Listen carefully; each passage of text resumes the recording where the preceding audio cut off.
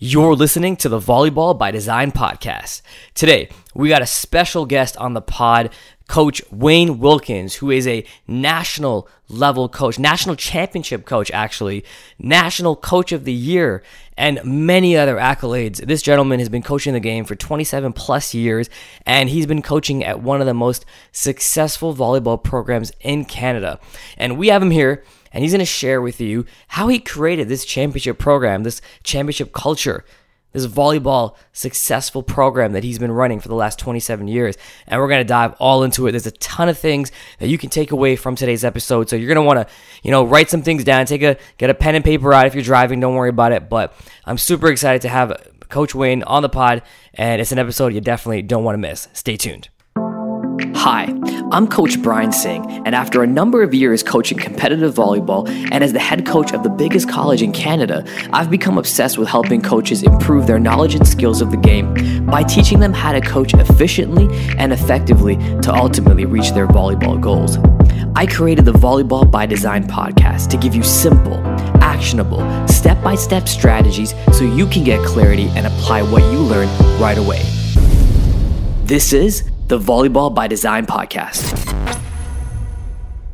What's up, ladies and gentlemen? Welcome to episode 112 of the Volleyball by Design podcast. How is everyone doing out there today? Another week of volleyball. Hope your summer's going well. For my new listeners, welcome to the show. My name is Coach Brian Singh, and I'm the host of the podcast. And for my regular listeners, as always, you guys know how much I appreciate you. Thanks so much for tuning in to another fantastic episode. And we do have another great one for you today. As I always talk about on the podcast, the goal of each episode is to try to give you some kind of tangible, something you can take back to your gym and apply right away. And I'm very lucky to have an experienced top level coach in Canada here today on the podcast. And we're going to dive in and talk about so many different areas of the game when it comes to programming and your team. And there's going to be, my advice to you is if you're driving, don't do this, but if you're not driving, get out a pen, a paper, get a second phone out or whatever you got, take some notes, because this is going to be an episode where you're going to want to take notes. I guarantee it. So without further ado, I'm really fortunate enough to have this particular coach on. This coach is a national champion coach, 6-time provincial championship coach, 2 times national coach of the year, and has been coaching this game for pretty much as long as I've been alive. I mean, well, I'm not dating myself here, but he's been coaching at this at Humber College for the last 27 years. He's one of the most decorated coaches in Canada, to be quite honest, and we're fortunate enough to have him here on the podcast. And that is head coach Wayne Wilkins. What's up, man? Thanks so much for coming on. Hey, Brian, it's my pleasure, buddy. All right. So let's just dive in. Actually, sure. Scratch that. Before we dive in a little bit, let's get our listeners to get a chance to know you a little bit. You want to talk about your where'd you come from? How'd you get into this? And all of a sudden you're 27 season, been coaching this game for such a long time. Like, where'd this all come from?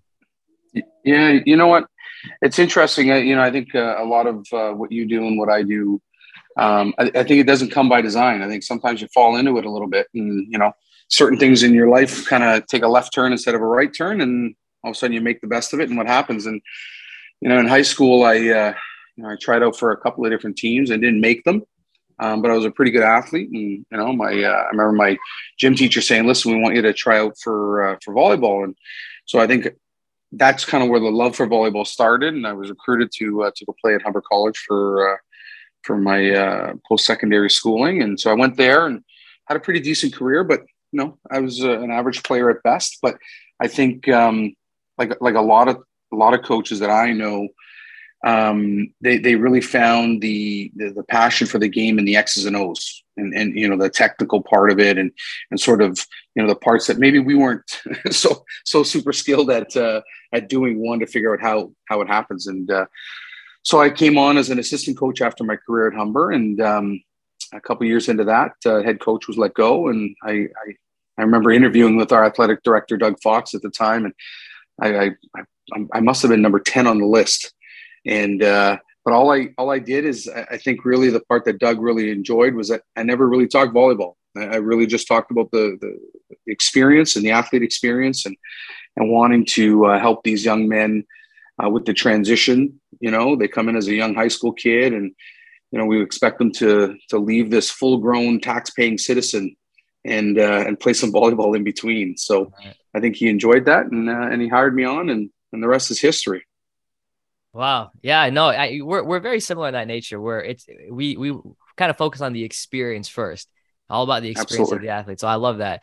Well, let's dive in. So my listeners, I mean, depending on when you're listening to this, if you're listening to this, August, before August 6th and 7th, listeners, there's a coaching workshop coming up, a 2-day coaches workshop where we're going to dive into how to create a successful volleyball program.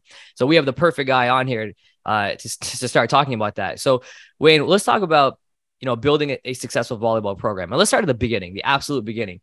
What goes on in your process before the season begins? So we're talking maybe summer. What are you doing? What are you thinking about? How are you planning? Like, what goes into that?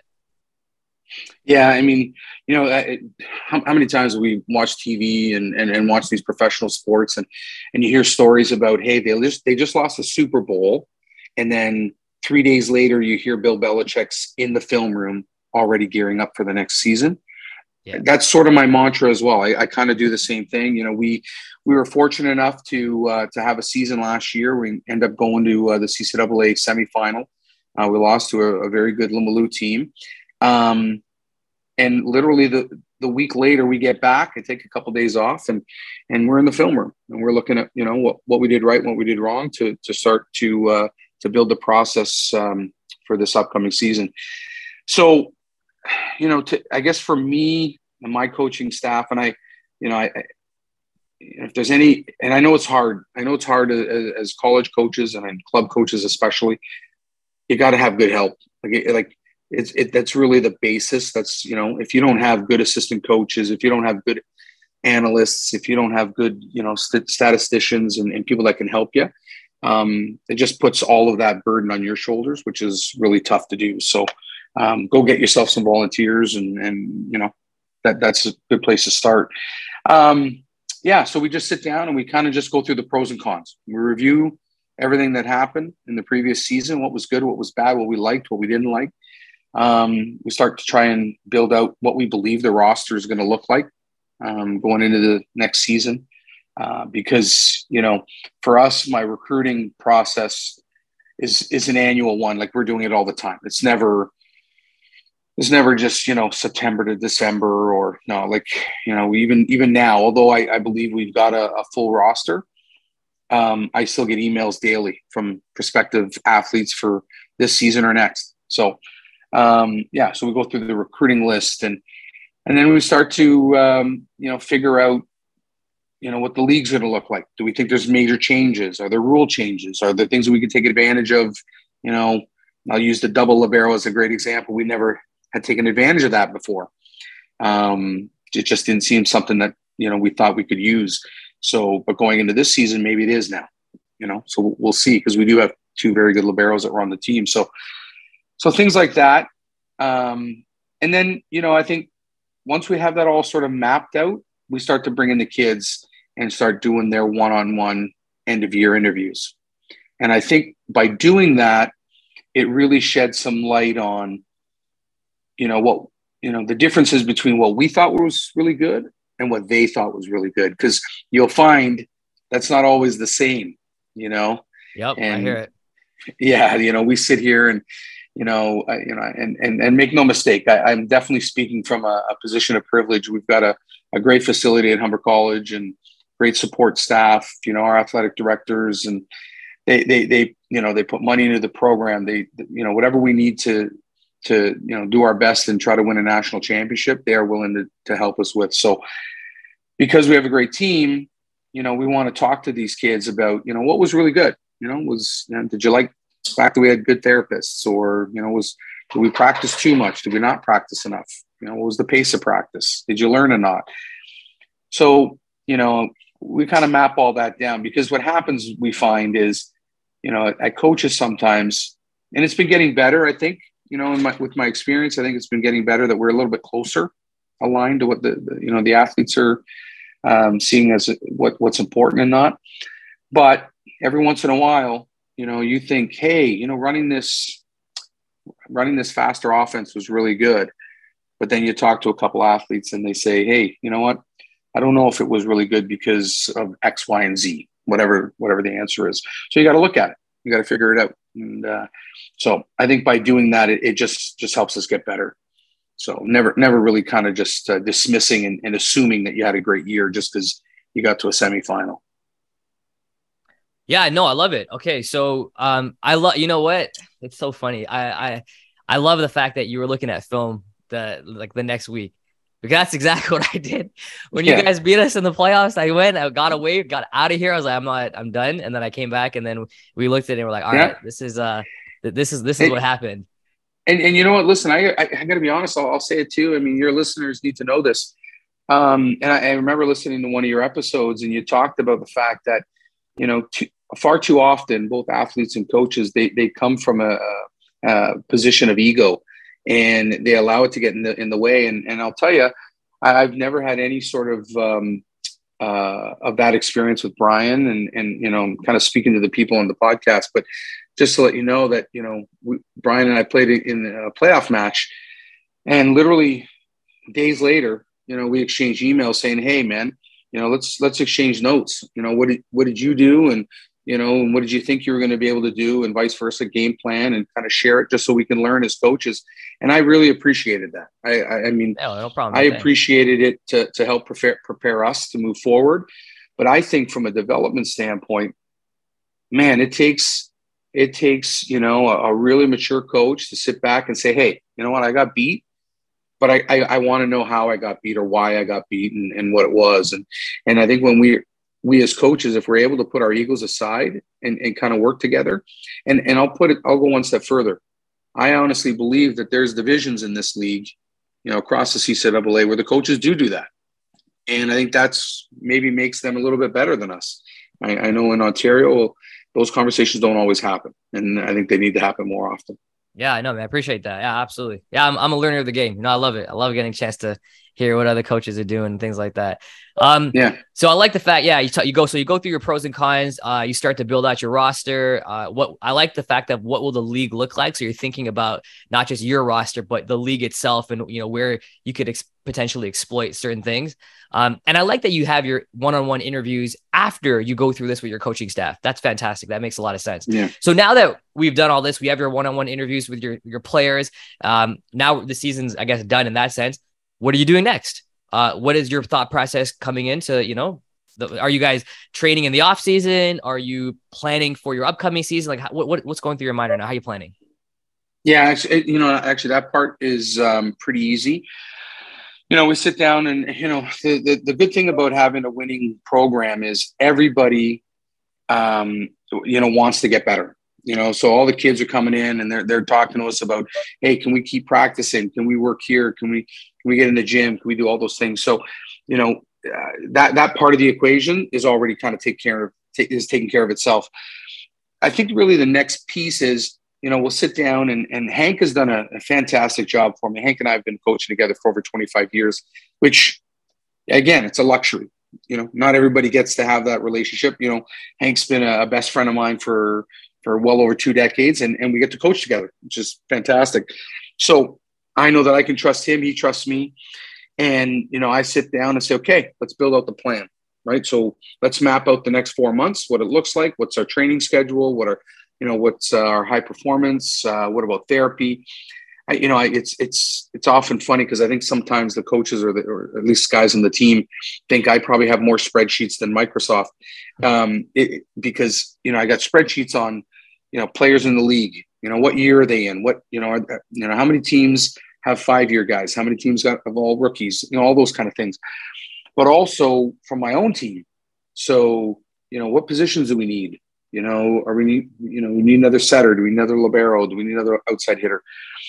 And so when we're mapping out the schedule, I can now get a little bit more granular and say, okay, you know, we're going to practice twice a week, a couple hours a week, but maybe for each of those practices, for a half an hour at the beginning or a half an hour at the end, we'll only have those specific players stay, so that we can as an example. So, you know, Jake, our 5th-year setter, well, we now have a first-year setter coming in who's going to learn behind Jake, which is awesome. It's a great overlap to have.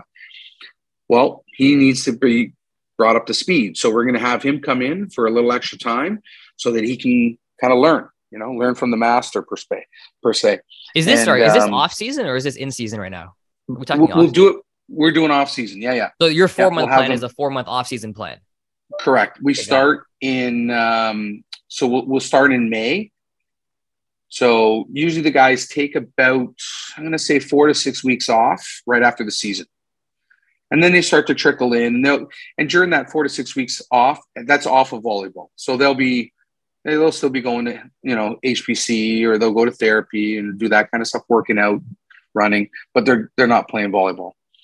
At least not at Humber. I mean, there's tournaments all the time, and these guys are playing outside of here, but we try to limit. We try to show them the huge advantage of taking some time off and healing, right? So, but then we sit down and we say, okay, for our next 4 months, what are we going to do? 1 day a week, 2 days a week? How does that work? And then we traditionally try to run 2 training camps. So we'll run a training camp in July, and we'll run a training camp in August, where we try to bring as many guys in together as possible so they can sort of start to see the semblance of what it's going to look like. But, we also have kids come in that maybe are 17U or 16U so that they can see what it's like at the next level, right? And so, often these kids will come in and we'll do a little report for them at the end of it saying, hey, so here's what we saw. Here's what we think you need to work on, et cetera, et cetera. And they can take it back to their club team and they can, grow from there. But yeah, so again, we do the couple training camps, and then that way, one of the advantages I think we have is, we really get out of the gates early. And I think it's because of this 4 months. I really think it's because the guys know who's on the left of them and who's on the right of them. And come September, when tryouts happen, we have our 2-3 day tryout. And then that weekend we're off to team building. Okay. I love it. So a lot of things here to unpack. So 4-month plan, fantastic. 1 to 2 times a week. So does it start with once a week and then transition to 2 times a week, or how does that work? Yeah, I know. We kick it off to 2 times a week, about 90 minutes each time, and it's sporadic, right? So because there's a lot of things that are going on. Our gym's really packed with different events, Canada basketball, and they do judo and a bunch of different things. So we try to get time in when we can. So as an example, for like this week, we have no practice, right? Because gym floors are being redone or something. Right. There's always something. So it's not always 100%, but that's sort of the goal. The goal is to get in there twice a week, 90 minutes. Because one of the other things that we really like to do is, that 90 minutes is us as coaches of what we want to accomplish. But then we give them that half hour for them to do what they want to do. So they get that half hour to just be kids, just play volleyball, play, they want to play King's Court, if they want to, if they want to serve for a half hour, whatever they want to do, they get that half hour and away they go. So it's 2 hours, but 30 minutes is for them and then 90 minutes is for you guys. Okay. That makes sense. Yeah. So, and especially in the summer, because, we got kids that some of them are traveling, some of them aren't local. So it's a little bit of some kids can't make it just because of distance, right? So, but 100%. So far this summer, it's been great. I mean, we've been averaging between 8 and 11 kids every practice. So it's been pretty good. No, that's fantastic. So in terms of, this is the last thing I'll talk about the off season. Let's talk a little bit of technique here. Is there any what are the technical elements of your off season that you're focusing on? Is it based on position? Are you trying to emphasize certain things in the off season more than in season? What are you teaching? Like things like that? Yeah, no, that's a great question. So for us, when I start talking technical, and when I won't talk about positional techniques, but we're just saying, whatever, I'm going to teach a guy how to, a rookie how to pass, or a new setter, what we're looking for from us. Yeah, that kind of, for me, it permeates in every practice. We're always kind of trying to do that, right? But the off-season stuff, what we're trying to do now is we're starting to really laying the seeds of what the next year is going to look like. So I'll give you an example. So this past season, we were lucky enough to have Josh Fedari, be on the team, all Canadian, National Player of the Year. So we had a very strong right side presence. So that was awesome. However, that also poses a potential risk, right? When other teams start, because, it doesn't matter. Whatever you do this year, it just means every other coach is watching film to prepare for next year, right? So we have to adapt. And so that's what we've done. We sat down, we reviewed our team. We looked at, we lost, so we were able to watch a match in which another team beat us and what they did to beat us.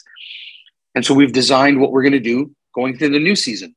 So that is really the technical part of what we're doing in practice, is starting to plant the seeds of, hey, maybe we want to, run this area a bit more.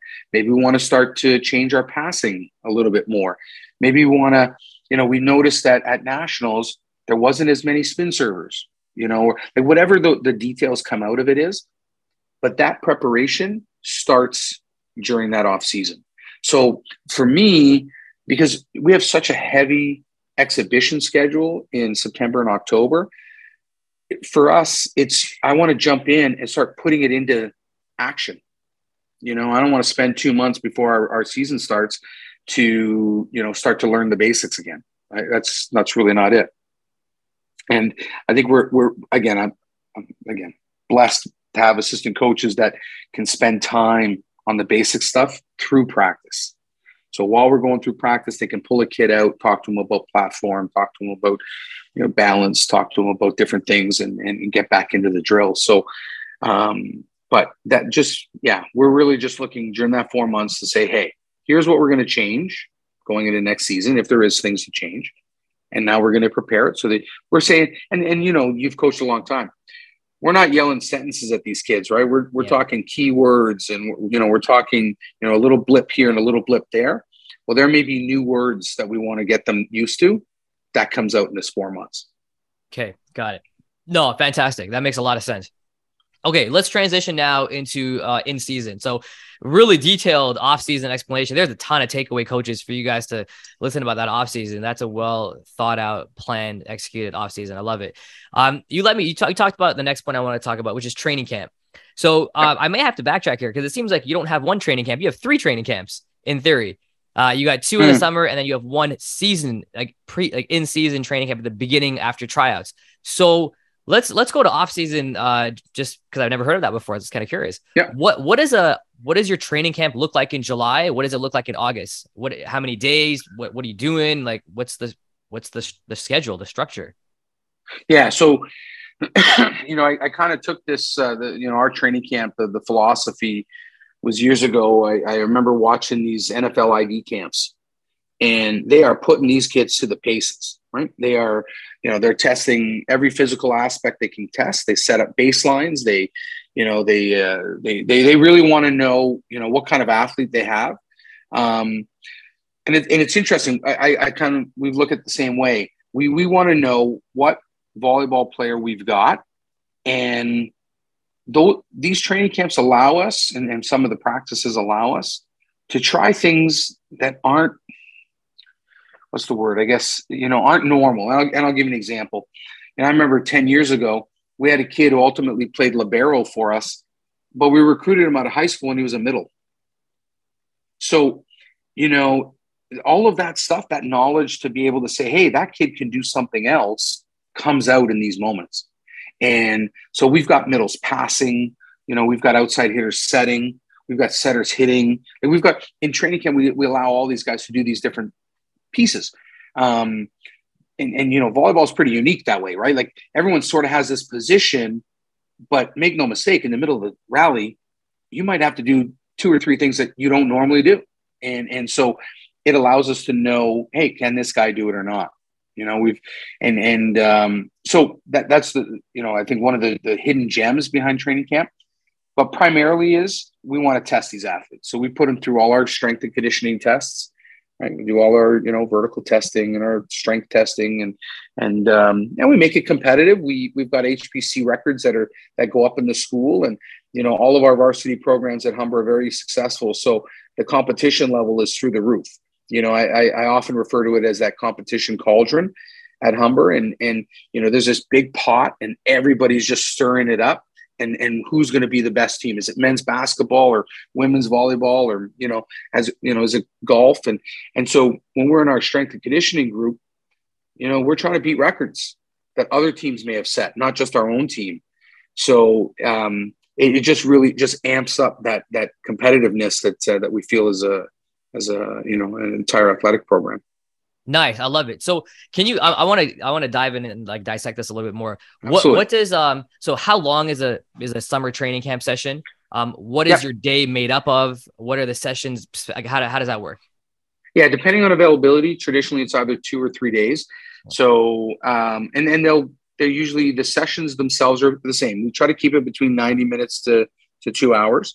The longest day is there's 1 day of the 3 where we do 2 or 3 a days, right?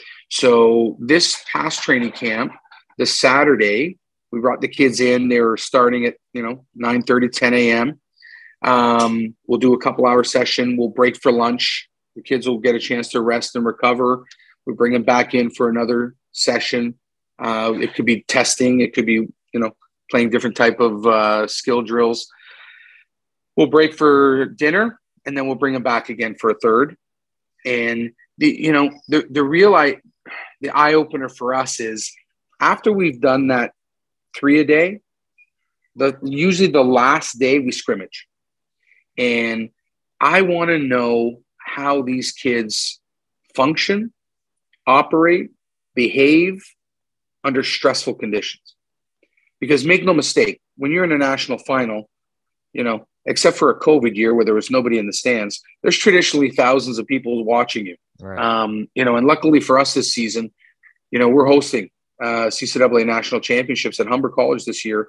So we're going to be in front of thousands of our own home crowd, and that poses its own amount of pressure. So we need to make sure that the guys that are out there can handle it. And so we do that on the 3rd day of training camp, and we put different exercises together just to see. We may start a match where we're down 6 points, right? And see how these guys come back. We often do. I don't always look at it as starters versus bench, but we may put a stronger group on one side versus the other, and vice versa. Right? Where we take a stronger group that's down or a stronger group that's up, because for me, it's not just the first 5 points that are important, but those last 5 points are really important too. So when they come in for the 3rd time, that's the scrimmage. Yeah. That third day would be the scrimmage. They will do a 90 minutes or 2 hour scrimmage. Okay. So day 1 is like, court 90-minute session, 2 hour session on whatever you decide to do. Do you have a specific, routine normally, like the first 90 minutes they come in, it's serving and passing. And then this 90 minutes is that, like, how do you break the 90 minutes to, 2 hours up? No, that's a great question. We break that up based on our plan, right? So remember, we're talking about what we're going to do for the upcoming season. So right. I don't know, let me give you an example. A great topic of discussion this off season was libero positioning. We're looking at, a lot of teams that do it differently. Some, play the libero in 6, some play the libero in 5, and looking at all different things. So that conversation, so maybe that's what we look at. And so on that first day, we start talking to these guys about, hey, let's, this is what we're thinking about. Let's try it out here in practice. So yeah, the first day, really low key, really just trying to get them in, because remember, some of the guys that come to training camp, because training camp, we try to make as mandatory as possible. Mm-hmm. Some of these kids are coming from far. They may not have practiced for 6 weeks. Right. Although we ask them to go home to wherever they're from. But some of them they're just not able to. They're working, or, they've got other responsibilities. So we try to keep that in mind that, at the end of the day, I don't want anybody coming in that, can't handle that load right away. So we kind of ease them into it. And then the second day, we'll do that 3 a day. Mm-hmm. And we'll, in the middle there, probably in the middle section primarily, we put the testing to break it up a little bit. And we'll put the testing in. And then on that third day, we'll have the 2 hour scrimmage. Okay. Yeah. And is this the same formula you use for August as well? The second training camp? Year? Yeah, it is the same, but we ratchet it up a bit, right? Because now we increase it even more, because now they know what to expect. Right. Right. And this, sorry, go ahead. No, I was going to say, I think you'll get it right away as soon as I tell you why we do it this way. I think you'll see the similarity in the OCAA and the CCAA. This is very intentional, because if you look at how we run our playoff structure, it's exactly like this, where we run a 3-day playoff structure at OCs. And then guess what? On Sunday or Saturday, on the third day, you're dog tired and you're sore and you got to play a 2-hour match and try to win a match, a national medal. Or so we run these training camps in order to, sort of emulate, very similarly what happens in our league. Got it. So, so your August training camp, is it this roughly 2 or 3 days as well? Same. Yeah. Okay. And then, so are you saying that after August, literally 2 weeks later, you're having your season training camp? Correct. So what happened? Well, the third one is not really a training camp. It's more, now it's team building. So now what we'll do is we'll take them somewhere. We'll go to White Oaks, or we'll go to Camp Olympia. We'll go wherever. And now we've picked the team, and now we do some training, but more of the sort of off-court stuff. Hey, can I trust you? Are we going to be brothers? What do the coaches expect from me? Can I trust the coaches? All those kind of things that we learn that come out. Can all these guys work together? Can they work together on challenges that don't include volleyball? We've been doing a ton more mental training. All that comes through during that third camp. So interesting. So your actual season training camp, when the team is finalized, isn't more, you're not teaching more systems and skills then. You do that in the off season. You're now getting a chance for the guys to get a chance to know each other. Exactly. That's interesting. I've never heard of it that way. Okay. Essentially, so tryout, when you talk tryouts, you have your team pretty much already made. The tryouts is a formality, and you may pick up a one or two, if anything, there. Yeah, a diamond may come into the gym, and kids that just, there's lots of kids that kind of walk into the gym that they just don't know the process, right? Maybe they come from a different country or something, and they just don't know. Maybe I should reach out to the coach, but they know there's a tryout, and they just show up at tryouts. So, yeah. But I'll be honest, if I were to kind of summarize the last 10 years, man, I remember when we first started, Hank and I first started, we may have had one, maybe two club kids. Everything was high school, right? Everything was high school. But now it's the other way around. I might have one high school kid. Everything else is club or transfers or, whatever, internationals, things like that. A walk-on, that's really the diamond. We don't get very many walk-ons. So. Got it. All right. No, this is really great, man. Listen, we haven't even got into the actual season yet, but there's so much nuggets here about how to plan your off season, especially if you know the players that you're going to be working with, and how to start thinking about getting them early touches and getting them acclimated to your system and your fundamentals, techniques, and all that stuff. So this is great stuff. Okay. So now let's transition. Go ahead. No, I was just going to say, we have the other advantage that we have, for whatever reason, I call it academic, but I think it's academic and a bit of the experience. We get to keep kids. Kids are coming for 3-4 years, and that's a huge advantage. Right. I feel for some of the coaches that have a turnover year over year. I know that you and I've talked a number of times. That's one of the struggles that you're faced with, is you might get a guy for a year or two, and then he's gone. Right. Well, he was just starting to get good, right? And he's going to be able to see his best stuff now, but. So we are blessed to be able to have some degree programs at Humber, and that allows us to keep kids for 4 years. So, and I think because of the experience, we put on a good show, and the kids love it, and they want to stay. And I try to remind all these athletes that when they go to school, whether it's college, university, wherever they go, they're going to work for 40 years of their life. So use this time wisely, enjoy it, and have an experience, right? Yeah, no, absolutely. Yeah, completely agree. All right. So we got the off season taken care of. Now we have a plan. We have tryouts. We have our third training camp, which we're team building. And now we're starting our preseason. So is there anything that goes into how you're scheduling your preseason games? What's your philosophy regarding preseason, exhibition play, all that stuff before the season actually starts? Yeah. Hank and I kind of sat down years ago and said, listen, we want to make preseason and practice that philosophy, and I'm sure it's cliche at this point. I think everyone's heard it. We want to make it so difficult that when we actually get to a match, it's easy, right? And that's sort of the thought. So primarily all of our preseason matches are against OUA teams. We've got a few OCAA teams that are sprinkled in there, but our Humber Cup this year is going to be comprised of Limoilou.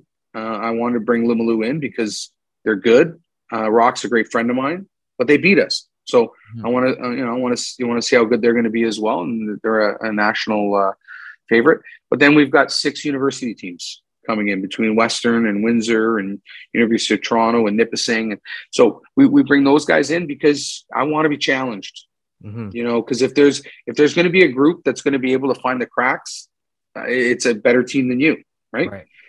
So we want to, I want to be pushed. I tell the guys we're going to get punched in the mouth and we got to get back up and let's see how we can handle it. So we do that in our exhibition schedule as well. We have some OCAA teams that we reach out to that we always get great matches against. So we pick a few of those, but it's definitely designed to really, really challenge the guys.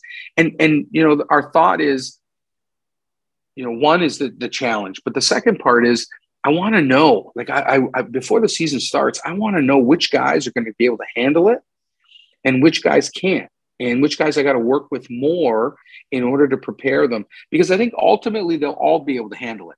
It's just some of them just aren't ready yet, and they just haven't been given the right opportunity to perform. So, but then, the season starts really soon. So I need to find out which guys are ready to go right away. Yeah, no, I love that. I love that you treat the preseason as a season on its own. So we can, you come out of a tough preseason where you're playing high level competition, and then you go into a regular season where in theory it should be easier. Yeah. Well, that's a great way of looking at it. Absolutely. So now we have our preseason, and the season is kind of what it is. It's already planned for it. You have your stuff. Let's dive into a little bit of practices. What goes into your practice planning? What does a typical practice look like? What's the structure of a practice? How does that work?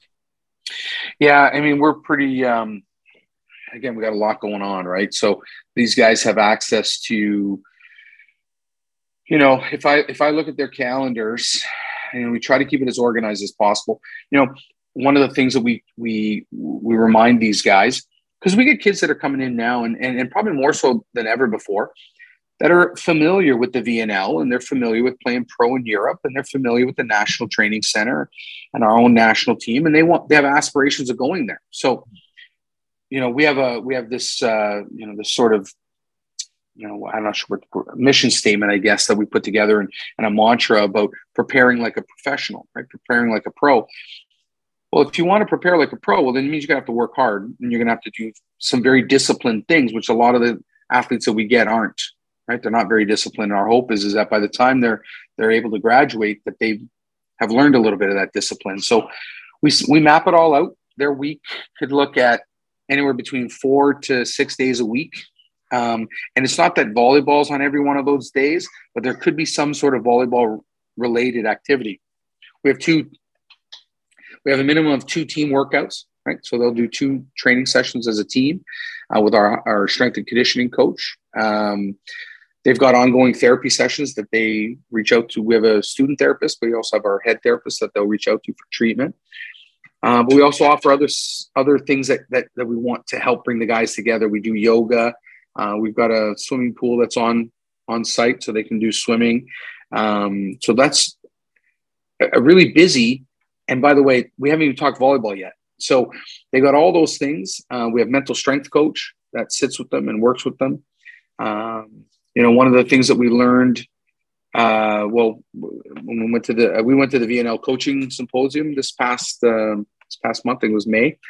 And we learned that the national team and actually OUA is using a product called PerfBook, which sort of tracks sort of the whole athlete experience. So it tracks their mental, their physical, as well as their training. So we're looking at doing something similar to that allows them, so we get a better picture of what the athlete's going through. So things like, they wake up in the morning and they can say, hey, how do you feel today? Oh, I'm a 7 or 8 out of 10. What is You that know, called? What's the thing called that they use? yeah, it's called Perf Book. So PERF book. Oh, okay. Yeah. So, yeah, look into it. It's I can send you some info on it. OUA did it last year. They signed them all up, but then I think they use it primarily for video exchange. But the modules in it are awesome, and we're looking to take advantage of some of that. So, but yeah, so we want to get a full look at the athletes, what they're going through, right? The stress they're going through the day. And then as we get a better picture of that, we can determine what practice is going to look like. So as the season goes on, we'll practice 3-4 times a week, a couple hours of practice. As the season goes on, we may, shorten the length of practice because it's more targeted. If we've got to prepare, like your practice before a game is not going to be the same as, the practice after a match, right? So, we may shorten it, only do an hour and a half, right? Get the guys rep, show them the game plan. Let's walk through the paces, and then they're ready to go. But the one after, they could do a regen. We could do some more passing. We could sit down and kind of just review the positives and the negatives, and kind of, and I really try to. I know it's difficult, and I don't think I'd be the first coach to say this. I really try to stay away from as much negatives as possible. I think sometimes in sport, I know it's easy to pick out what went wrong, right? And I think they have to be aware of it. You have those athletes that are, I used to coach baseball. I remember my son used to play baseball, and he was a pitcher. And every pitcher that ever walked the guy didn't know he walked the guy. Right? You go out there and say, hey, how many guys do you think you walked today? And he says, oh, probably just one. And meanwhile, he's walked 5 guys, right? He was like, no, a little bit more than that. So I think they need to know, but we can't harp on it. And I think that's the biggest issue. So, try to reinforce I talked to these guys, kind of get that a little bit from the Blue Jays, where, that whole moving forward thing, just keep moving forward, man. Like, you know what? You'll get it. Just keep moving forward. And, we didn't do this well today. No problem. Let's just keep going, and we'll figure it out tomorrow, and bring it to their attention. But I just think that they'll end up resenting you, I think, as a player. You become, I hate to use this analogy. You kind of become a little bit more like a parent. And, it's funny because I get calls from parents all the time asking me to talk to their kids, because the kids have a different conversation with me than they would as a parent. And listen, I'm a father of 4 kids, and I would say the same thing. I think that my kids and the coaches that they spoke to had different conversations than speaking with us as parents. So, yeah, so that's practice. And so it's pretty intense. It's pretty heavy duty. And then in the middle of all that, I throw in some video. Say, hey, we give them an app, so we make it easy. I really try to eliminate the whole let's sit in a room and review video for an hour. I really don't see the value in, John and Jim watching the same video as we speak to Phil about what he's doing right or wrong. Okay. So I think if we're able to individualize it a bit more, I think they get more out of it. So we give them things like Huddle. They use Huddle as a video platform. We do volumetrics as well. So give them some statistics. We give them some video, get them to watch it on their free time. And I really try to put the onus on them to come prepared. You tell me what you saw. You tell me what you think you did well or didn't do well. And let's start there. Yeah, I know. I love it. Yeah. And I absolutely, like with individual film versus team film, there's a time and a place. And I think without a doubt, there's more advantage in a player looking at themselves and having that conversation with you and looking at it ahead of time too. Yeah, I know. I love that. So 3 to 4 times a week practice, 2 team lifts, and then you got therapy, you got yoga and a bunch of other things they're doing, which is great. Is there a structure to your practices in itself? Like, do you have, you start off with a warm up, then you do a fun thing, or you do a drill here? Like, how do you structure like a particular practice? Is there a specific? Yeah, I know. Is it general, or is it everything is completely different every practice? No, everything. No, listen, I'm been doing this a long time, so I'm a bit of an old dog that way, and everything's got to be structured. And we and again, the advantage, we've got a number of assistant coaches, so everyone's kind of got a responsibility of what they're going to do. And however, one of the things that we have changed, and I'd probably say a couple of years before our national championship win, we made the change, is the first half hour practice is actually run and dictated by the team. And so what I mean by that is it's not initiated or there's no influence from the coaches. So we've drafted out what we want to see, and our team leaders run it. They're responsible for it. They're, to make sure everybody's doing it right, making sure that the intensity level is there. One of the things that you guys say what you want to work on, and then you give it to them and say, okay, now you guys go do it however you want to do it, or do they say what they want to work on? No. When I say work on, I mean we're talking about warm up. So we're just like, we've got 6 or 7 items that we need to start to warm up on, and we'll warm up on those. Those have to be accomplished before our technical practice starts. So give me an example of 6 or 7 items. Yeah. So we do a couple different things, like 3 lines, right? So self-toss, backcourt to a down ball, the other guys on the other side digging. We'll do them 3 separate lines within the court. We do blocking progressions. So we have blocking lines. Guys are, and these are all done at about 80%, right? In order for them to kind of get themselves to going. We also run a drill. We call it aspect, where we've got 2 hitting lines that are hitting cross-court balls to be dug and played out from the other side. They play it out to a continuation. The guys that are on this side dig it up, set it, go back, and they're trying to score. One side's trying to score, one side's trying to keep it alive. So these type of things, they're static, as in they're the same drills we do every single day for the first 30 minutes, but they're not coach initiated. The players, and what we're trying to show these guys is, we're not out there on the court to play. We're not, I'm not serving the ball in a game. I'm not passing the ball in a game. So they need to be in control, and they need to expect a certain level of, intensity, a certain level of responsibility from their fellow players. So, one of the things we also don't have on our team is we don't have team captains.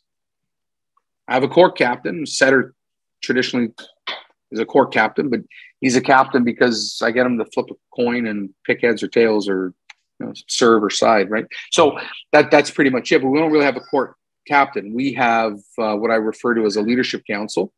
So we've got 3-4 guys, and we traditionally have 3 vets and a rookie who will represent the new guys on the team. And those guys are responsible for team behavior, and structure, and the intensity, et cetera, et cetera. Yeah, no, I love that. Actually, I've been hearing this concept of leadership council a lot. Like Brock does it at U of A, and there's a bunch of other ones that have a leadership group, and they're the ones that kind of run it. No, that's fantastic. So yeah, so you got your, so they run the first 30 minutes, and then you'll go into your specific, whatever you want to get accomplished. And then is it wash, drill, scrimmage at the end? It depends. So I'll give an example. I mean, obviously, day before a match, yes, we're going to scrimmage, right? We're going to run through lineups. We're going to run through, a lot of times, you may identify, hey, we're going to play this team tomorrow or the next day, and they're heavy right side presence. So let's work on, funneling the ball to a specific zone in the court. Let's, and we'll run through that for a majority of the practice on a day before a game. But after a weekend tournament or after a weekend match, we have a couple matches, head down to Windsor, and we come home. Well, that Monday practice could be just primarily serve and pass. Yeah, exactly.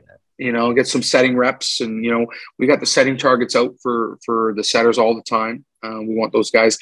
That's one of the very similar to serving. It's just a ton of repetition, right? Just like passing.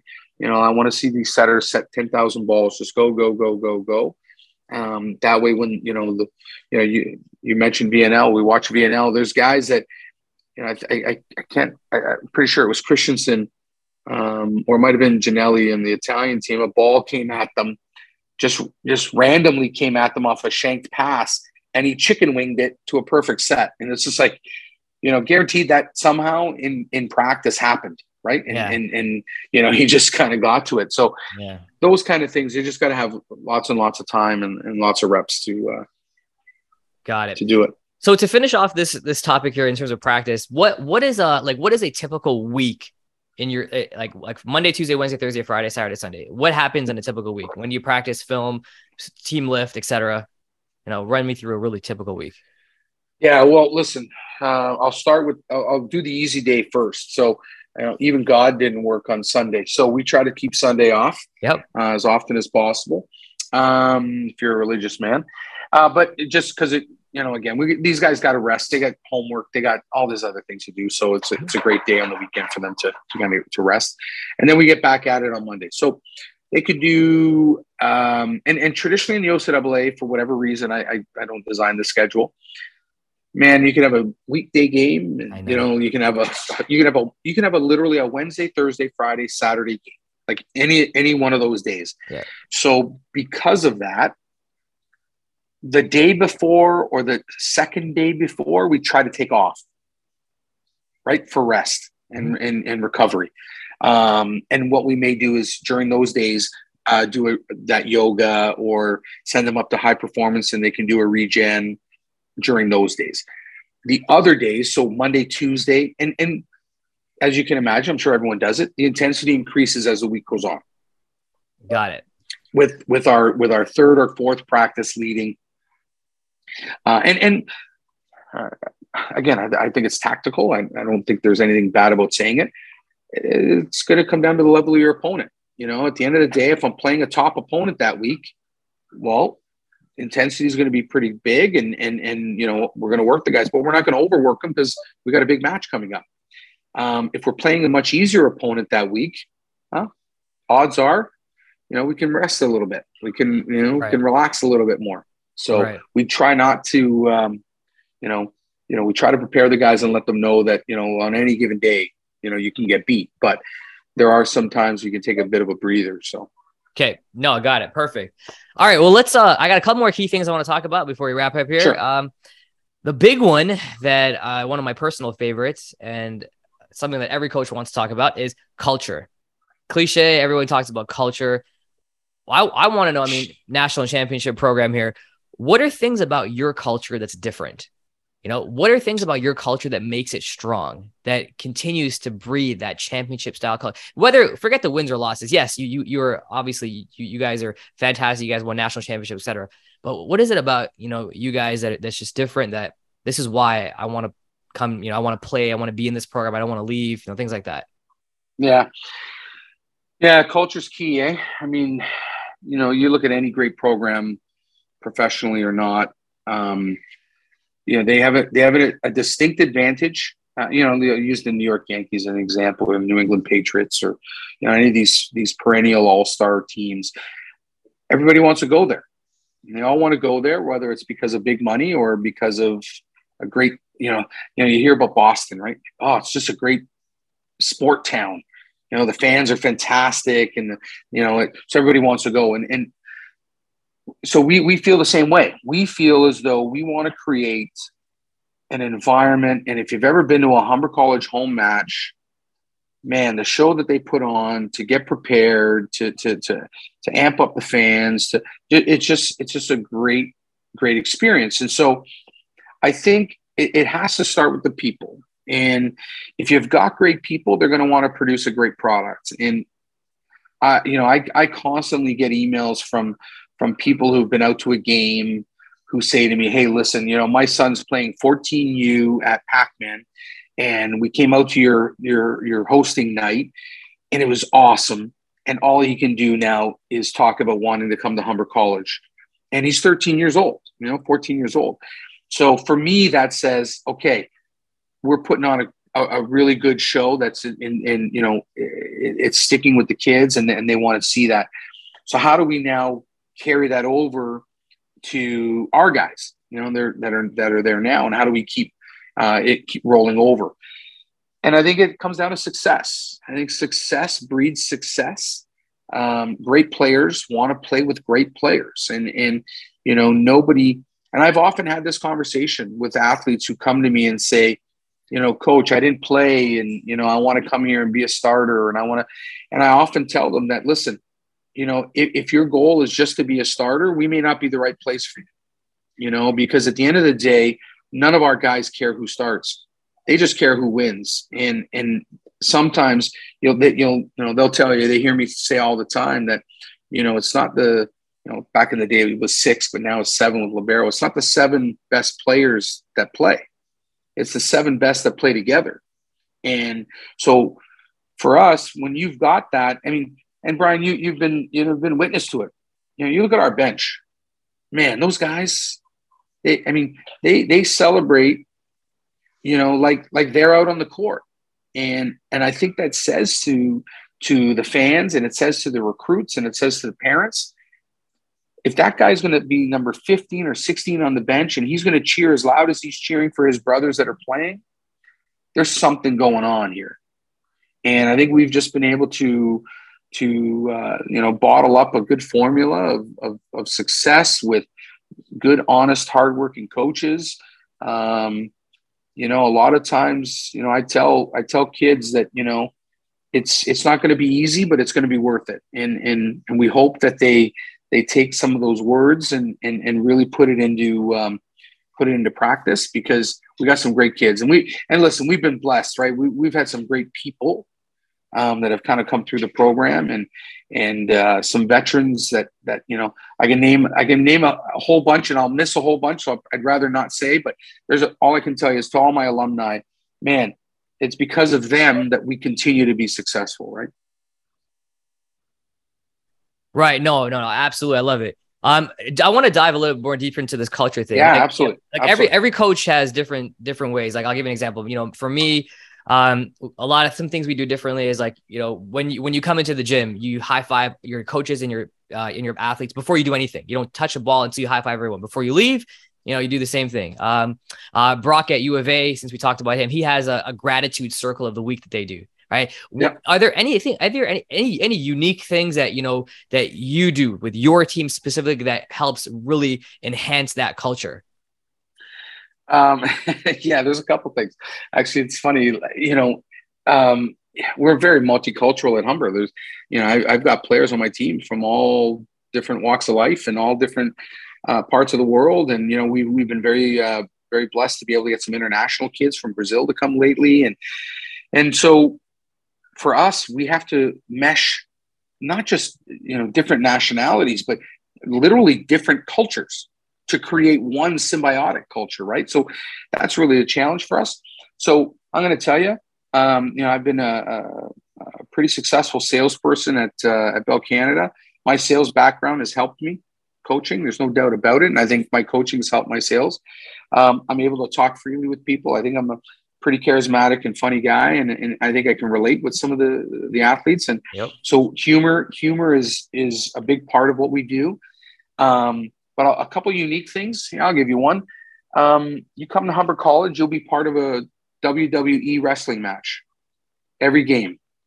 And what I mean by that is, if you've ever watched any of our pregame, well, you probably haven't seen it because it happens behind the curtain. So behind our curtain, our guys participate in this fake, Hulk Hogan-esque type performance. It's really performance art where they pretend to be in this wrestling match, and these guys are some of the guys are cheering, and some of the guys are refereeing, and some of the guys are partaking, and they do this all as a bonding moment to prepare to go out onto the court. And again, if you ever get a chance to see it, you got to watch it. It's absolutely fantastic.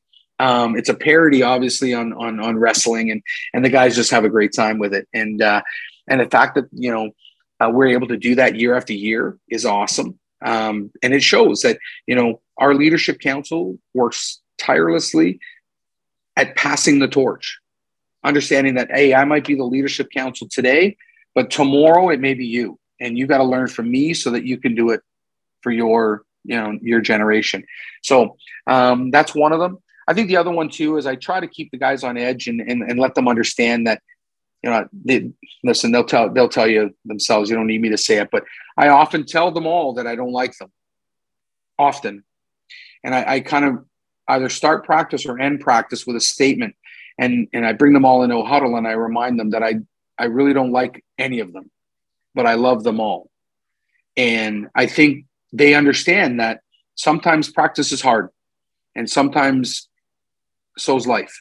And, you know, although you may not like it and it may not, you know, it may be painful and it may hurt and it may not be fun and may not be doing and you may not be performing the way you want, understand that the guys that are doing it with you love you. And, you know, that we're in it together and, you know, we're here to support and help out. And I think you want to build a good culture. You show me a bunch of guys that love each other, they'll work hard for each other. Okay. Got it. So just to wrap up the culture talk here. So, I mean, obviously it starts with the people you mentioned. Your environment at Humber is fantastic when it comes to games. And it's just, you know, you create an amazing experience for anyone who walks through that gym. So fantastic. Success breeds success. I like that. I love the WWE thing. That's really funny. I really like what you said. It's not the best 7 players, but it's the best 7 players that play together. I think that's a fantastic way of putting that together. And listen, you know, I'll give you one great example, okay? Because it's a very for your listeners, it's a very I'm sure they've come across the same thing, right? We've all sat there and said, man, you know, I got this guy, and I want to put him on the team, but he's like 5'9", you know. And listen, in men's volleyball at the CCAA level, national championships, these guys are big dudes, right? Like, you know, we got guys. And so I remember in 2012 when we won a national championship. My athletic director, we're going into the national final.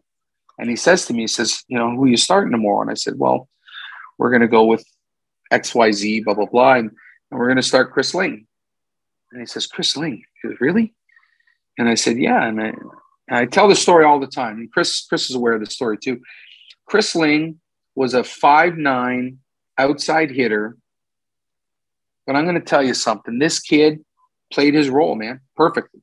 You know, he was our P2. You know, he got all the garbage stuff that, you know, nobody else wanted, and he didn't make mistakes.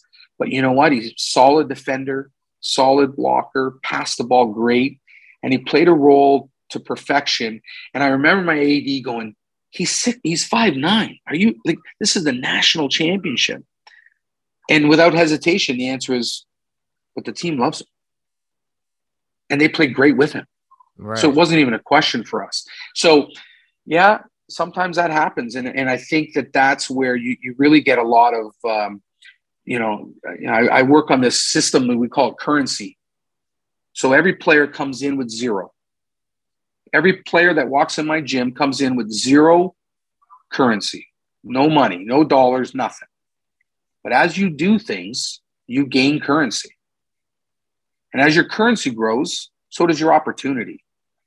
And when you do things that aren't good, you lose currency.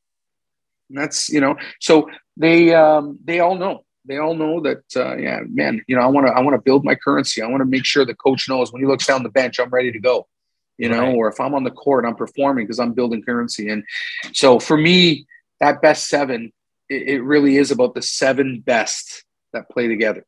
Right. I like the currency thing. That's a great way. You don't actually keep track of this currency. This is a mental currency, right? It's a mental currency. Yeah. No, that's great. Okay. I got 2 more things for you before you wrap this up. We're getting to the end here. Yeah. So we talked about preseason, talked about seasonal stuff, culture, really a lot of planning, like how you plan certain things. Let's go into recruiting here now. So for our college and university coaches out here, and actually in the US, the recruiting is a big thing. Majority of our listeners are in the US, and I just want to know what is your strategy to recruiting? What is your approach to recruiting? You know, I know you talked about at the beginning. You know, you sit down at the end of the season and you figure out what you need going into the next season and what, you know, how that works. But like you said, you know, you're recruiting all year long. So what's your strategy to recruiting? How does that work? Yeah. So, you know, it's kind of funny because it's a story. It's 2 different stories with recruiting for me. So I'm going to say prior to say 8 years ago, and then the last 8 years. Okay. I'll break it in 2. So prior to 8 years ago, man, I was on the road. I was driving, I was going to OVA tournaments. I was talking to parents and high school teachers and building relationships with clubs and, you know, trying to make lists, right? Lists. Who's this? Who's that? Who's there with this kid? And it worked okay. And we were getting some great players, but, you know, I didn't really have a database per se, but it was all self-driven. So I was out doing it. Nothing was really coming to me, right? So no passive income per se. So, and then about 8 years ago, I don't know what it was. I just I don't know, just one day I was on Instagram and I'm flipping through going, oh yeah, oh this player and this, and then I started looking at it and I'm looking at these algorithms going, wait a second, if you look at this player, all of his likes are from other players. And so what ended up happening is, I just kind of put two and two together and I went, man, if I look at this guy, well, if I look into who he follows and who, etc., all of a sudden I have a list of all of these athletes and all of these different volleyball players that I had no access to prior. Right. So Instagram really, and social media in general, really opened up the door for us as recruiters to be able to just identify that there are a number of players that never really get contacted. And for us in the CCAA, I'll be honest. I think when you look at 100 kids out of Ontario, your top 50 of them are probably going to the OU or somewhere else in U Sport. So for me, though, a lot of times those guys went because they never heard of us, not because it was a choice that they wanted. A lot of times it is, yeah, a guy that wants to go to Western, he wants to go to Western. Nothing I can do with that. But there are some guys that are like, oh, coach, I'm really undecided. I want to go to U Sport though. And I say, well, what's the reason? Is it because of the degree or is it because of the level of play or what's the reason? Oh, no. The degree is the degree. I just, think I want to play at this school. I said, okay, well then that's perfect. But if you want a certain degree, if it's because you want to get kin degree or you want to get a business degree, well, we offer that at Humber too. So, and just by opening their eyes to that kind of stuff, it really helped us. And so social media for us, and then we created our own social media brand about 4 years ago with Hawks in the Six. And man, now with all our followers and we're promoting and we're putting that experience, that culture out there in the world for everyone to see. I mean, JP is, constantly, JP runs our social media presence. He's constantly sending me information about, hey, this person's reached out, that person's reached out. And now, as I said, now we're getting passive income, right? So now they're coming to us. Right. So that was the difference. The first part of recruiting was all us. Just going out. But now the kids are starting to see a successful program.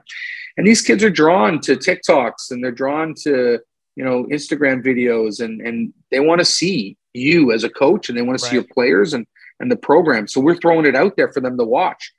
And so now kids from all over the world, like Brian, not to pat ourselves on the back here, but I'll probably get a dozen or more emails from around the world. I'm not talking about Canada, but Australia, Europe, Brazil, South America, like all over the place on kids that are saying, hey, we want to come to your school because we see it on YouTube. Right. So I guess this entire interview kind of encompasses what your whole recruiting strategy. Because if you think about it, when someone comes to a home game, when someone sees you guys play, social media, the winning culture, the success, that is kind of your recruiting for itself. I mean, correct me if I'm wrong, but that kind of does it for you. Is there anything else you do in addition to that, to add on to that is special about, what you guys do, a strategy that you guys use? No, I often talk to the coaches, especially because I try to head up recruiting myself, just because for me, it's about, I'm so in tune with the culture piece that I want to make sure that the guys that I'm talking to can fit that culture. For me, personality is so important. And I want to make sure that when I'm talking to a guy, because it literally can take one or two athletes to really derail your team if they're not coachable, right? Or if they're not on the same page. Because, I think it was Pat Riley that said, you're either in or you're out. There's no in between, right? So we believe that too. It's either you're in and you buy into what we want as a group, or you're out, because, you can't kind of walk half the line. So, but I want to know the kid. I want to be able to talk to the kid. We have player interviews all the time and getting an understanding of what they're like as a player. And then we sit down and talk as coaches to say, hey, do you think this kid will fit? Or do you think this kid won't? So, but no, I really look at it as, this boat has a whole bunch of holes in it, and we're all plugging the holes to keep the boat afloat. And it really only takes one hole to sink your ship. You got to make sure you're watching your social media. You got to make sure you're picking the right kids. You got to make sure the product you create is very competitive. You got to make sure that your sports info people are doing a great job. You got to like all of those things. And in the midst of all that, by the way, you got to win. You got to play. Yeah. You got to have a great, So yeah, we're plugging a bunch of holes, and we're just hoping that the kids see the effort that we put into making it a great product. Yeah, man. No, absolutely. I love it. Recruiting is easy when you already have a solid foundation. You're winning. It's there. No, absolutely. Okay. I got 2 more quick ones for you, and then that's it. So Right. just to my finish time's your up, time. appreciate it, man. Just to finish up here, what is, as a coach, 3 pieces of advice that you can give another coach listening to this that is aspiring to win a national championship, that is aspiring to be, the best coach they can be? 3 pieces of advice. What do you got for them? Don't stop. First one. And I say that quickly because, man, it took me 12 years to win my first provincial championship. So, and I'm going to tell you, the year that we won a national championship, there was no, oh yeah, this is the year. There was no, there was bumps in the roads. There was, so you win it when you least expect it. But what I will say is when you think it's going to go wrong, don't stop. Just keep going, because you might be around the corner. It literally might be just around the corner. So yeah. So my first piece of advice is don't stop. I guess the second one is be honest. And when I say be honest, I mean be honest with your kids, be honest with yourself, be honest with your coaches. Do the right thing. At the end of the day, you may think something comes up, it's a great opportunity, but it's the wrong one. Just walk away and just be honest, because it'll come out at some point where you're sitting back going, oh, I didn't tell, I didn't share this with my coaches, or I told a kid he was going to be a starter and he's not, and all of these things, and it just causes more problems than it's worth. And then I guess the third piece of advice is, you got to enjoy it. You got to have fun. I'd say this to, I say this to my Bell team. I say it to my Humber team. I want to do this into retirement. This is what I love to do. I love teaching, and helping kids transition from being young men to tax-paying citizens. And I think, teaching them how to play volleyball and winning a little bit, because sport, man, we get kids that come in and teaching them to be part of a team. It's so important for when they leave, because I don't care what you do, whether you're a baker or you're a construction worker or a CEO of a company, at some point, if you've had an opportunity to work on a team, you're just going to be better. You're just going to be better. So, yeah, I think those 3 things, and I think those will help any coach. And Right. You got to enjoy it. If you don't enjoy it, you're not going to do it for a long time. Right. No, absolutely. Great advice. Okay. I lied. I looked at my notes and I had actually one more thing to ask you before we wrap this up. Sorry. Yeah. I know good. you're a tactical guy. You're an X's and O's guy, which is why I can't believe I Try missed to this be. point here. The last big ticket item that I wanted to ask you is regarding systems. So you are, I know you're a systems guy. Is there, so it's like a 2-parter. How do you go about thinking about the system that you're going to run, both defense and offense? All right. Think about how you plan your systems. And then obviously advice you can give coaches when it comes to planning their systems. What makes a good system? How do you think about systems? All right. How does that work? Yeah, no, that's good. Actually, it allows me, because I've been meaning to try to slip in an analogy for your listeners that I kind of learned early on. And so I think this question will be able to help me slip that in at the same time. So I learned very early in my career. I was listening to a story being told to me by somebody who played on the PGA, and the PGA had done a study where there was, X number of PGA golfers, okay, that all drive the ball well over 300 yards, okay. But the interesting part was a high percentage of them all drive the ball over 300 yards, but their swing mechanics are all different. So you sit back and you think, okay, well, there's a high percentage of them all drive the ball over 300 yards, but a whole bunch of them do it differently. So, how can I relate that to volleyball? Well, what was interesting about that study was there was one thing with all of those different swings that was the same, and that was the point of impact. So whether your arms are out here or up there, or your hips are there or this, whatever it was when the club face comes around and hits a golf ball, that point of impact is identical with all of these people. Okay. And that's what made the ball go so far. So I often use that when I'm thinking about strategy for volleyball. And I often think, because I hear you and I listen to your podcast, and you have, lots of discussions about passing or setting or blocking, and we should do it this way or that way. But I think the interesting thing is that there really isn't just one way. Yep. There really is a number of different ways. I think it's Dustin Watton out of the US that talks about passing in great detail. And he was a great passer. And he talks about some things that are probably not very popular with other coaches. Yep. But it worked for him, or it worked for his athletes. And I'm sort of the same way. I kind of think that, when I look at whatever it's say defensive position, sometimes I got to look at the personnel and say to myself, although I want it to be XXX, I might have to make it XYX because of this guy, because he's just a little different in the way he does it. And I do the same thing with offense. Terry Liskovich, man, he beat this into our heads years ago. Don't try and do something tactically that you can't do technically. Yeah. Right? And so we sit there and we're trying to make an offensive system, but we don't have the proper athletes or the guys that can do what we're trying to do. So I really try to get a good handle on the group. And I just think there's a multiple of different ways to achieve the same goal. And I think that if you can live with that flexibility, then whatever system you choose, you'll be able to manipulate it in order to fit your team. What kind of systems do you like? Like, is there any particular one that you like, and a reason for that? No, listen. I think volleyball. Volleyball in the very basics of it can be so simple.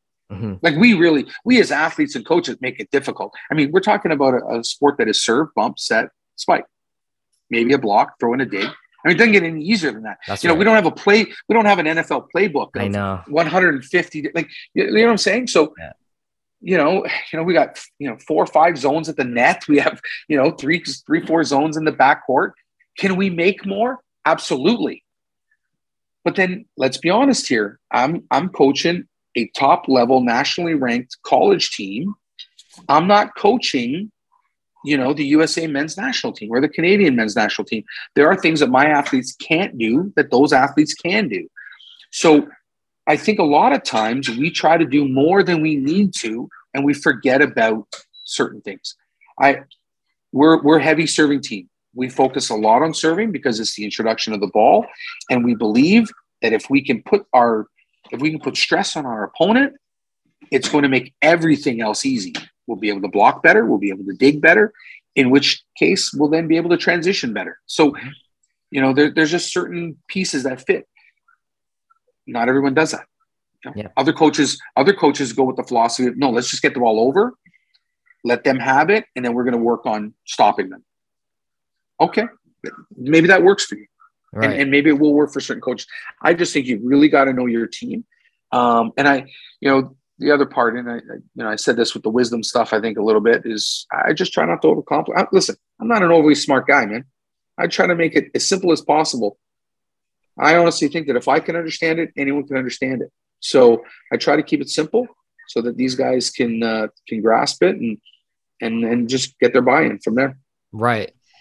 Wow, man. That's fantastic. I appreciate it. I love it. And I think that's the best piece of advice for systems is your system is predicated predominantly on your personnel. Like, who do you have on your team and what they can do, and you go from there. Yeah. I talked about it, right? Like we had Fedari last year, right. So, hey, the river runs through it, right? So he's the guy, and when this guy's, turning up 20, 30 points a match, we're going to give him the ball. And so, does that fit in my system?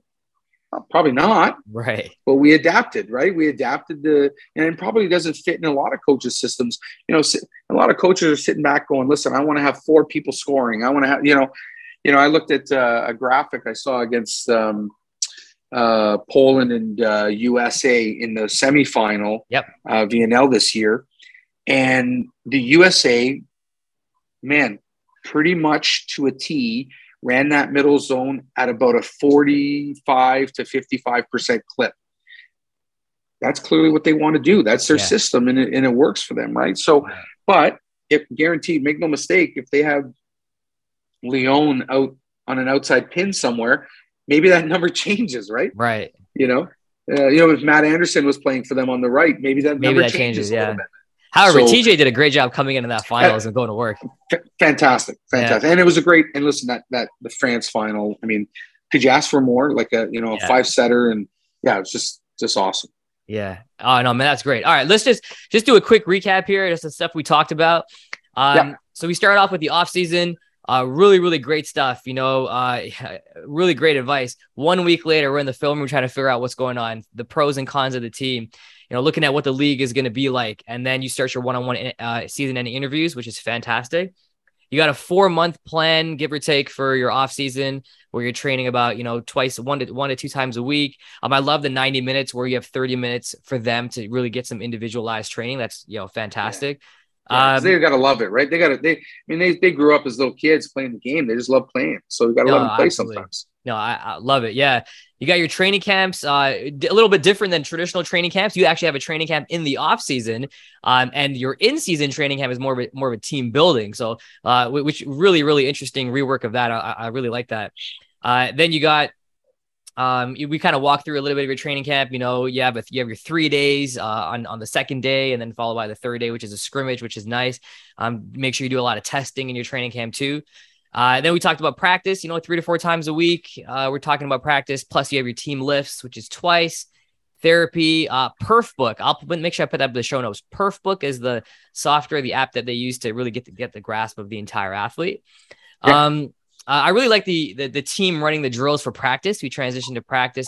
First 30 minutes, the teams are doing the drills and they're going through it. Give them some accountability. I like the leadership council. And in terms of culture, when you have all of these things that are happening in your gym, from the experience to the wins to the guys that are in your gym, in your locker room, it's hard not to continue that culture. And you talked about the one bad apple. It always takes that one bad apple to ruin it, but you guys don't have that. And I love it's the best 7 players that play together, not necessarily the best 7 players. Some things that we talked about in terms of what makes your culture a little bit different is, the WWE wrestling match was kind of cool at the beginning of the game. I like you start and end practice with a statement. Your currency, that was kind of cool. Everyone athlete comes in with a currency. I love that. Utilizing social media for recruiting. And then the last thing we talked about was systems. Really your personnel, the players on your team are going to determine a lot of how your systems ran. If you don't have the personnel that could run a high level tempo style offense where you're overloading pipe, then you can't run it. It's really that simple. So anything I forgot, anything you want to add on to that before we wrap it up here? No, listen, I just appreciate you having me on. And, I kind of, I know in the OCAA, we get quite a bit of turnover from coaches and so on, and it makes it tough to have a competitive league. But I give kudos to guys like yourself who stick it out, and I know you're doing it for the love of the sport and the love of the kids that come through your program, and as do I. And I just want to let you guys know that I appreciate you too, and I appreciate you having me on. And hopefully we get a chance to coach against each other for years to come. So I really enjoy it. Yeah, I'm going to enjoy when I get that playoff win over you guys. That's going to be a lot of fun. Eventually, when that time comes, it's going to be exciting. You'll have to give me a week. You'll have to give me a week or two to recover before I can get back on your podcast. Though after that, no, it's all good, man. Okay, the last thing I always ask all my interviewers at the end of it: if you could have dinner with one person, dead or alive, who would it be and why? Wow, you know what? I listen. It's really a toss up, man, because both of these guys, I really, I idolize them for different reasons. One's a player and one's a coach. Hopefully I can pick 2 and you won't be upset. I've always been a Jordan fan. And I know and for me, it's a little bit different. It's not just the fact that he was a great player. Yeah. He was awesome. He's my GOAT, right? He's my number 1 for sure. Yeah. But I think I just have never met anybody, and I've never met Jordan, but I've never met anybody to come close to the competitive fire that I felt Jordan portrayed. I've had some great players come through my system, and have had an ultimate competitive fire. You know, Terrell Bramwell was a guy that you know, man, that guy just spit fire every time he got on the court. So I've had a few of those guys, but Jordan, I just always felt was the greatest from a player standpoint. And the other side of me, the cerebral side of me, I'd love to sit and have steak dinner with Bill Belichick. I mean, like, are you kidding me? Like, like there's a guy, like, I don't think I've ever seen him crack a smile half the time, but he continues to win and continues to produce winners. And I just, man, I could just love to sit down and pick his brain on some of the stuff that's going on upstairs. That would be, that'd be awesome for me. So my coach is Greg Popovich. He's a guy. Pop is, and you know, and the interesting thing about Pop, man, like he's become a cultural icon as well as a great coach. Yeah, like true. You know, and I think that part of what Pop does, his ability to relate to his players makes him such a great coach. You know, I remember during the whole Black Lives Matter movement, you know, he was front and center. Like, this was not a guy who shied away. He was front and center with his players. He talks about inequality all the time. He talks about political issues. Right. Steve Kerr does the same. You know, these guys are great men that talk about you know, a lot of sensitive topics. And Pop would also be a great guy to sit down and have a beer with, for sure. Well, Wayne, listen, thank you so much, man, for coming on. I really appreciate it. To our listeners, that you guys had a amazing interview here to go back, and you probably have to go back and listen to this again, take some notes. There is a ton. I mean, I have a whole page of notes myself here, and there's a ton of things that you could take away and apply to your gym to help your team become that national championship team. And honestly, overall, just to create an amazing experience for your athletes so that they can become, you know, better people, better players, etc. The last thing I'll end off with is, for listeners, make sure August 6th, August 7th, if you're listening to this episode before that date, the coaches workshop, the 2-day workshop, where we're going to talk more about this kind of stuff, how to build and, you know, really create a national championship program, a successful volleyball program. And you're not going to hear from myself, but we have Coach John Speraw. We have other professional players that are going to be tuning in. So it's going to be great. So hopefully I see you guys out there. That's volleyballworkshop.com.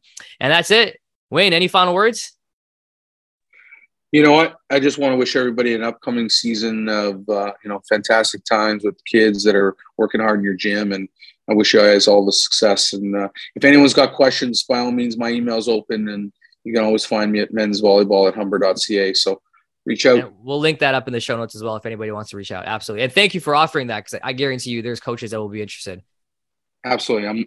I want to try to teach as many as I can as well. Perfect. All right, man. Thanks. And for my listeners, I will see you guys next week on another episode of the Volleyball by Design podcast. Take care. All right. Cue the music. Look, are you at the stage you want to be in your volleyball journey? How would it feel to get clarity on your training, and instead of taking months to get better, you could improve in weeks, if not days? When I was a young coach and player, I felt this way all the time. The truth is, after I got some great advice on how to be efficient, my learning curve grew exponentially. Let me show you how to be more efficient and effective in this game. I invite you to check out CoachBTraining.com for more resources that you can use to take your game to the next level. I look forward to helping you reach your volleyball goals.